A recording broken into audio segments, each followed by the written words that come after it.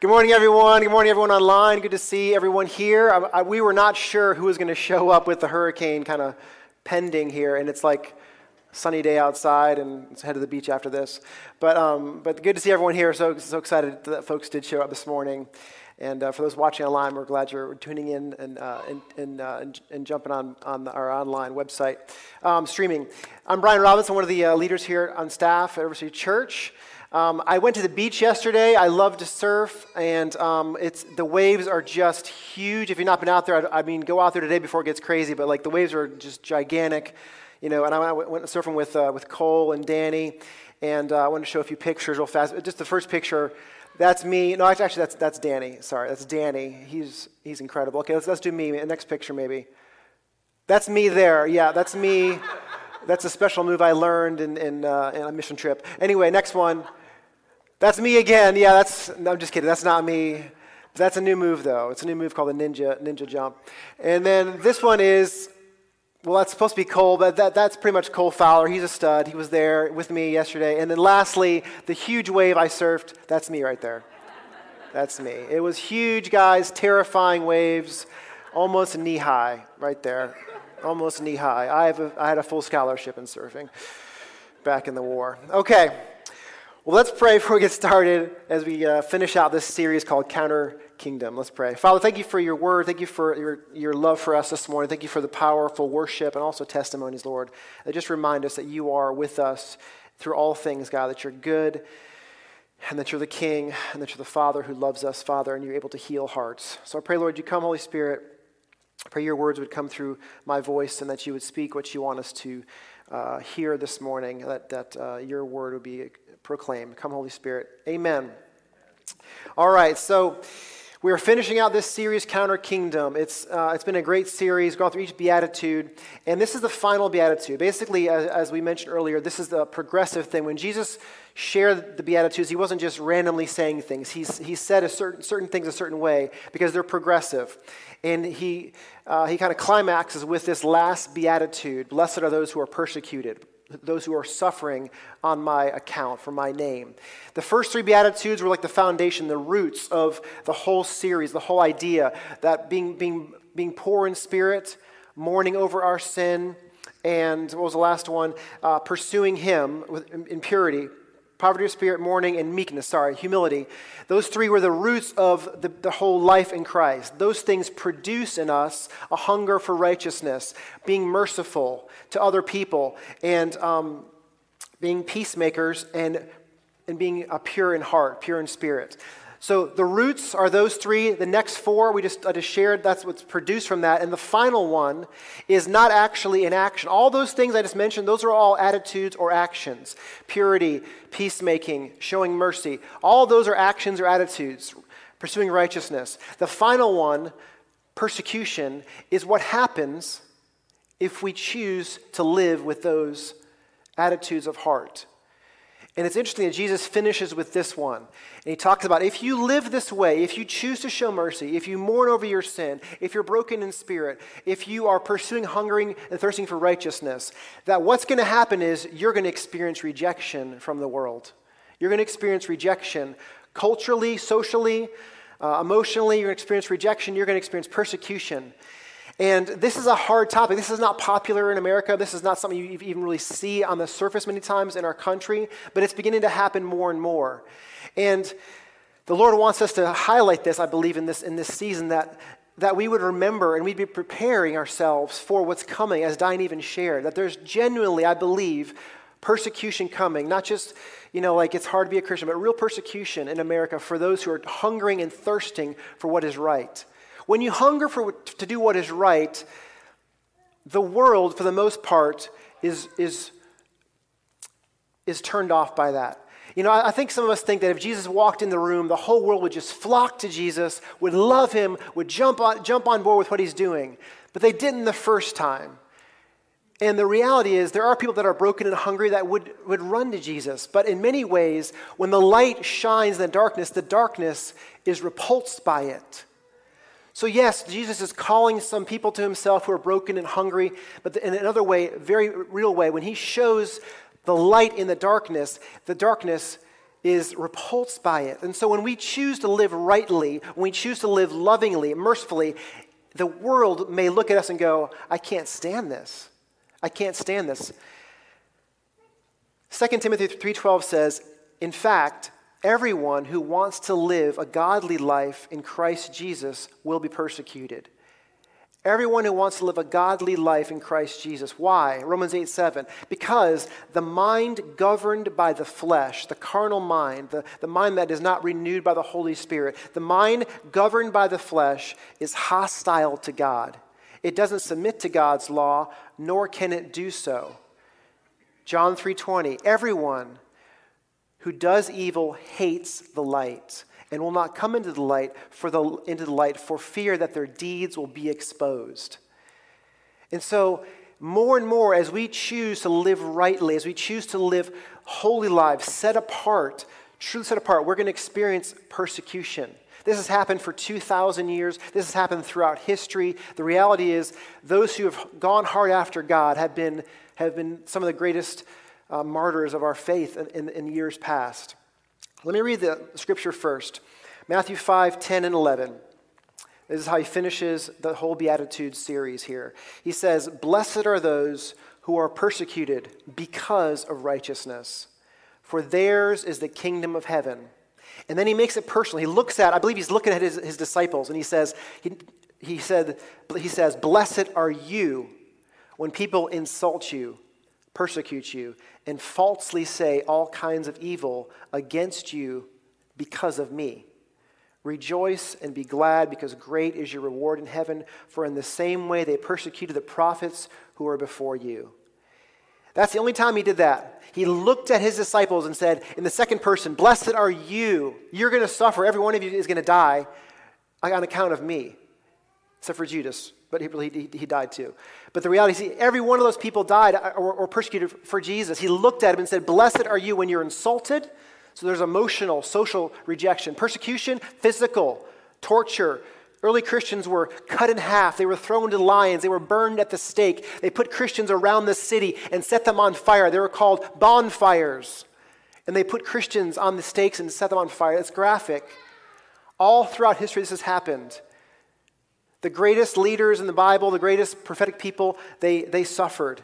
Nehemiah was rejected for wanting to rebuild the wall. Jeremiah was thrown into the bottom of a cistern. Daniel was thrown into the lion's den and almost killed there. His friends were thrown in the fiery furnace and they were saved. John the Baptist was beheaded. Stephen was stoned to death as the first Christian martyr. Paul was tortured so many times.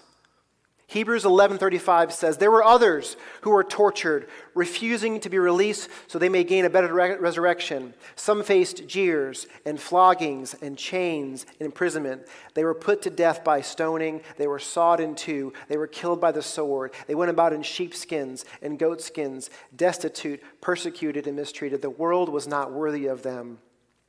They wandered in deserts and mountains, living in caves and holes in the ground. They were commended for their faith, yet none of them received what had been promised, since God had planned something better for us, so that only together with us would they be made perfect." This picture is the idea of the persecuted church. In Revelation, there's like an idea that the full number of martyrs killed for their faith are coming in. They're washed in white robes with the blood of the Lamb. And when the full number comes in, God dispenses justice, begins to dispense justice on the earth. Dispense justice on the earth. This idea is hard. It's hard to swallow in America. It's hard to experience. There have been a few times in my life I've experienced it. I mean, not in serious ways, in my opinion. I was an employee. I did sales for a long time. And there was a culture, at this one job I had, there was a culture of deception. It was just deception. To make a sale, it was completely expected to lie, to deceive. Because the ends justified the means. The ends were you had a sales quota and you're supposed to make the sale. So you were supposed to twist the truth, add to it, upsell, whatever it may be, to make ends meet. And I wouldn't do it. And so I was jeered, I was judged, I was made fun of for my, whatever it was, my faith. That was minor. When I was a young life leader in college, I was a sophomore. I was a leader at a private school in Gainesville. And this school was pretty hostile in all honesty. They were pretty hostile to the gospel. The kids were mostly the kids who were university professors' kids, and they were just rough. They did not like me. They didn't like what I stood for. I would go to the games. I'd go to the lunches. I'd hang out with the kids who wanted something to do with me. But for the most part, they just didn't like me. And it was a small private school, so everyone knew who I was. And I remember one year I was going to an event. It was a talent show. And I was probably like 19, 20 years old, so they weren't that much older. They were that much younger than me. So they were like 17-year-olds, 18-year-olds. And the acts are going on, and finally this one act comes up, and this kid walks out, and he has a Young Life sign. It says, Young Life tonight. And I realize he's playing me. And the kid begins to try to hand out flyers to the other kids on the stage in the act. And they're like, get that out of here. You're such a loser. Why do you come up to our school? You're in college. Why do you waste your time? We don't like you. Don't you get it? And I'm sitting there in the audience going, oh my gosh. I'm just like kind of slouching back in my chair. And I just was like so embarrassed, so broken that I'd spent hours and hours, going up there trying to love kids for Christ. And the response was this kind of mockery and rejection. I wanted to beat him up. I mean, he was like a year younger than me. I was like, if I see that kid next year when he graduates, I'm going to destroy him. Because I used to work out. But I mean, I didn't have this perspective. I didn't go, well, blessed are the persecuted. Thank you, Jesus, for this persecution. Happy am I who are persecuted.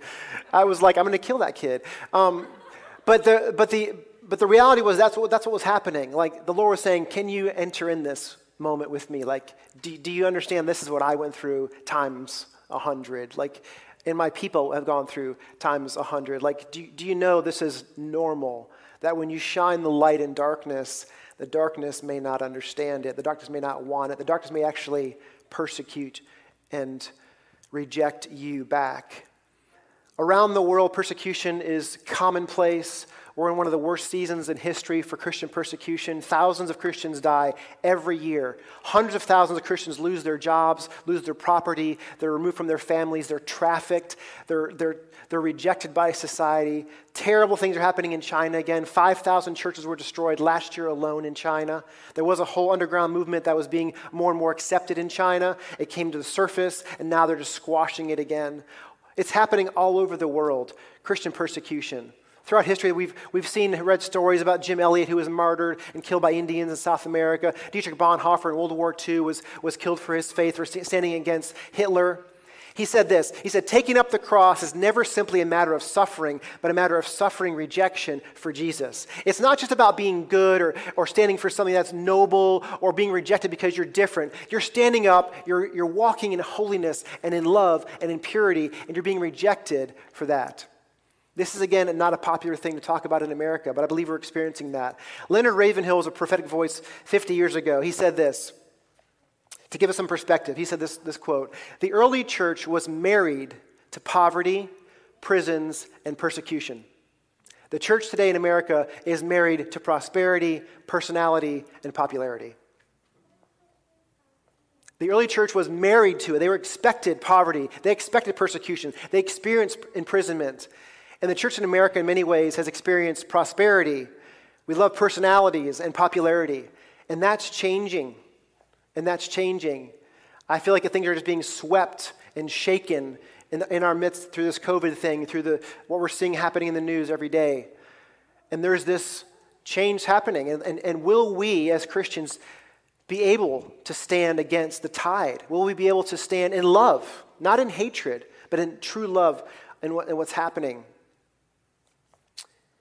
There's a story of a man who was a Christian pastor. His name was Richard Wurmbrand. There's a documentary called Tortured for Christ that just came out recently, I think, that's about his life. He was a pastor in Romania during World War II, and after World War II, the Nazis all left and the Russians all came in. The communist Russia came in to Romania and all of the Eastern Bloc, and they began to kill and imprison thousands upon thousands upon thousands of Christians. He was a pastor. He was told he couldn't preach the gospel anymore, and he chose to keep preaching the gospel. So he was put in prison for 14 years. Solitary confinement for 3 years. Solitary confinement, no person, no exposure to people. He would preach the gospel. He would preach sermons every night to himself just to not lose his sanity. And so he was beaten, he was tortured, he was put in prison. Finally, they bribed the prison and they paid $10,000 to get him out of prison. His story is remarkable. He talks about the evils of communism, of atheism, of Marxism. He wrote a book called Marx and Satan. It's a pretty interesting book.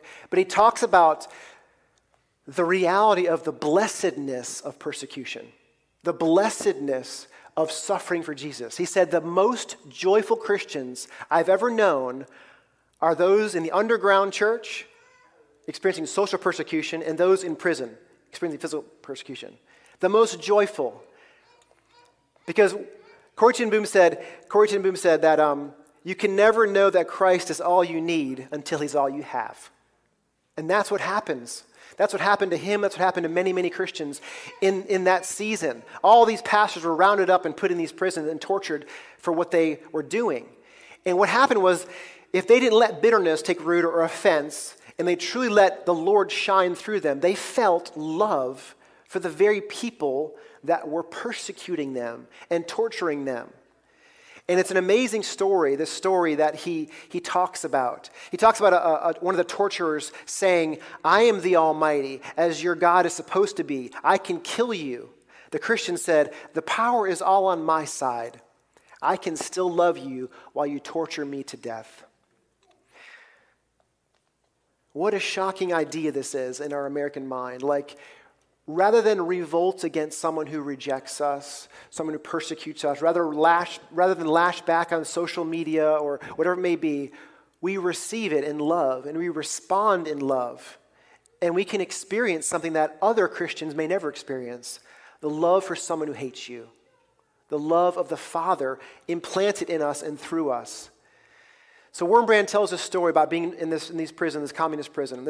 He said 14 years of prison was all worthwhile because of this one event. It was on Christmas Eve, one of his last months in prison. There was another pastor next to him. He'd been beaten so badly he was ready to die. And he was in the prison cell with Richard Wurmbrand. And they bring in another prisoner, and it was a torturer who'd been torturing them for years. He himself had been arrested, and he was put in jail. And they just tortured him to the point where he was going to die. So this atheist communist is sitting in the same cell with the people he had been torturing and killing for years. And Wurmbrand is like, in a normal prison, you think they're going to kill this guy. Like they're all going to just gang up on and kill this officer, the communist officer. But they didn't. This Christian pastor, he's picked up. He's so close to death. They pick him up. They bring him over to his bed. He begins to caress his head, the torturer, the communist. And he says, I'll just read what he says. He said, brother, I have forgiven you from my heart. The other Christians you killed also love you and forgive you. If we who are just Christians could love you, how much more does Jesus love you? He wishes you to be in heaven with him more than you do. He wishes to forgive you more than you want to be forgiven. He wishes to save you more than you want to be saved, if only you'd come to him. And that night, that murderer confessed everything he had done to that man and to Richard Wurmbrand. He confessed every murder, everyone he'd killed, and he received Jesus, and both of them died that night. Both of them died that night on Christmas Eve. That's the power of our gospel. Like, that's the power of the love of the Father. When we're persecuted, we have an opportunity to get downloaded the Father's love for someone so wicked that we could see him with his eyes. It may be the greatest thing. It doesn't happen when we're living in prosperity or ease or comfort. It doesn't happen. That kind of love doesn't just happen. It happens through suffering. It happens through the fire of rejection and pain. You know, I didn't take advantage of that. When I was sitting there in that moment, I felt hatred, offense, and revenge, in my heart for that kid up there, doing just what he was doing, just a 17-year-old kid. But I could have said, Lord, thank you for this moment. What do you think about that guy up there named Paul? And the love of the Father could have flooded my soul for him, and the brokenness happening in his own life, and the deception he was operating under, and the bondage that he had in his own life. I could have been flooded with the love of the Father, but instead, I just let offense and bitterness and revenge well up in me. And I think in this moment in history, we have that choice as a church to do the same thing. Will we let offense and anger at what's happening, and what's happening is in different ways. It's for different people. You may go, I'm mad at this, or I'm mad at that, or this is hard. But do we have an awareness that this moment in history, we can let the love of the Father well up inside of us, that we could love those that we find in darkness, or offending us, or rejecting us? It's really a challenge. Blessed are those, happy are those who suffer because of doing what's right, for theirs is the kingdom. I believe that in the new heaven and in the new earth, those who were martyred, those who were suffered, will be given rewards we cannot imagine. They'll be given blessings and rewards, chances to lead in ways, whatever it may be. The new earth's going to have all kinds of stuff. Who knows? So they're going to have cities and schools. Who knows? Governments. But those who've been martyred for their faith will have a chance to be honored, to be loved, and to be seen, finally to be seen. How many Christians over the centuries who've died have never been seen? They're going to be seen. They're going to be honored. They're going to be glorified in a lot of ways. Not in the same way as God, but they're going to be seen. So this morning, I just want to challenge us, who are your enemies? Have you suffered persecution? Are you ready for it? Are you ready for social rejection, emotional rejection? Because that actually is sometimes harder than physical. I would have rather been punched in the face that night versus experiencing the emotions that I experienced in that experience. It was terrible. Sometimes emotional rejection, social rejection is worse. It's worse. And I think we're going to experience that in the coming years. Maybe God will send a revival and it'll change everything, but the way it's going, I believe that we're going to experience real suffering for Christ. Let's stand as we pray. Not the happiest of messages, you're going to die for Christ, but the reality is let's open our eyes and ask the Lord to give us his heart for this beatitude. Let's pray.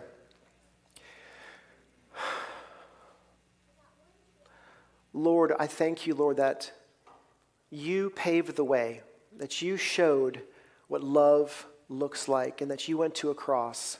And from the cross, you looked down and said, Father, forgive them. Father, would you flood our hearts this morning with the same love of Jesus that could look at those who've hurt us because of righteousness, for doing what's right, and we could see them with your eyes and love them with your heart. God, we thank you that through suffering, through rejection, we have a chance to become more like Jesus. We have a chance to become more like you. You are the humble God. You are the suffering King. And we love you this morning. Every idea of the kingdom, a different kingdom, the kingdom of ease and prosperity, we just let it go, Lord. And we say, we want to know you, Lord, and we want to walk through that which you have for us in this season in America, in Jacksonville, in our families, in our schools, in our jobs. We want to stand for love and for righteousness. We want to stand with you and not against you, Lord. Thank you, Jesus.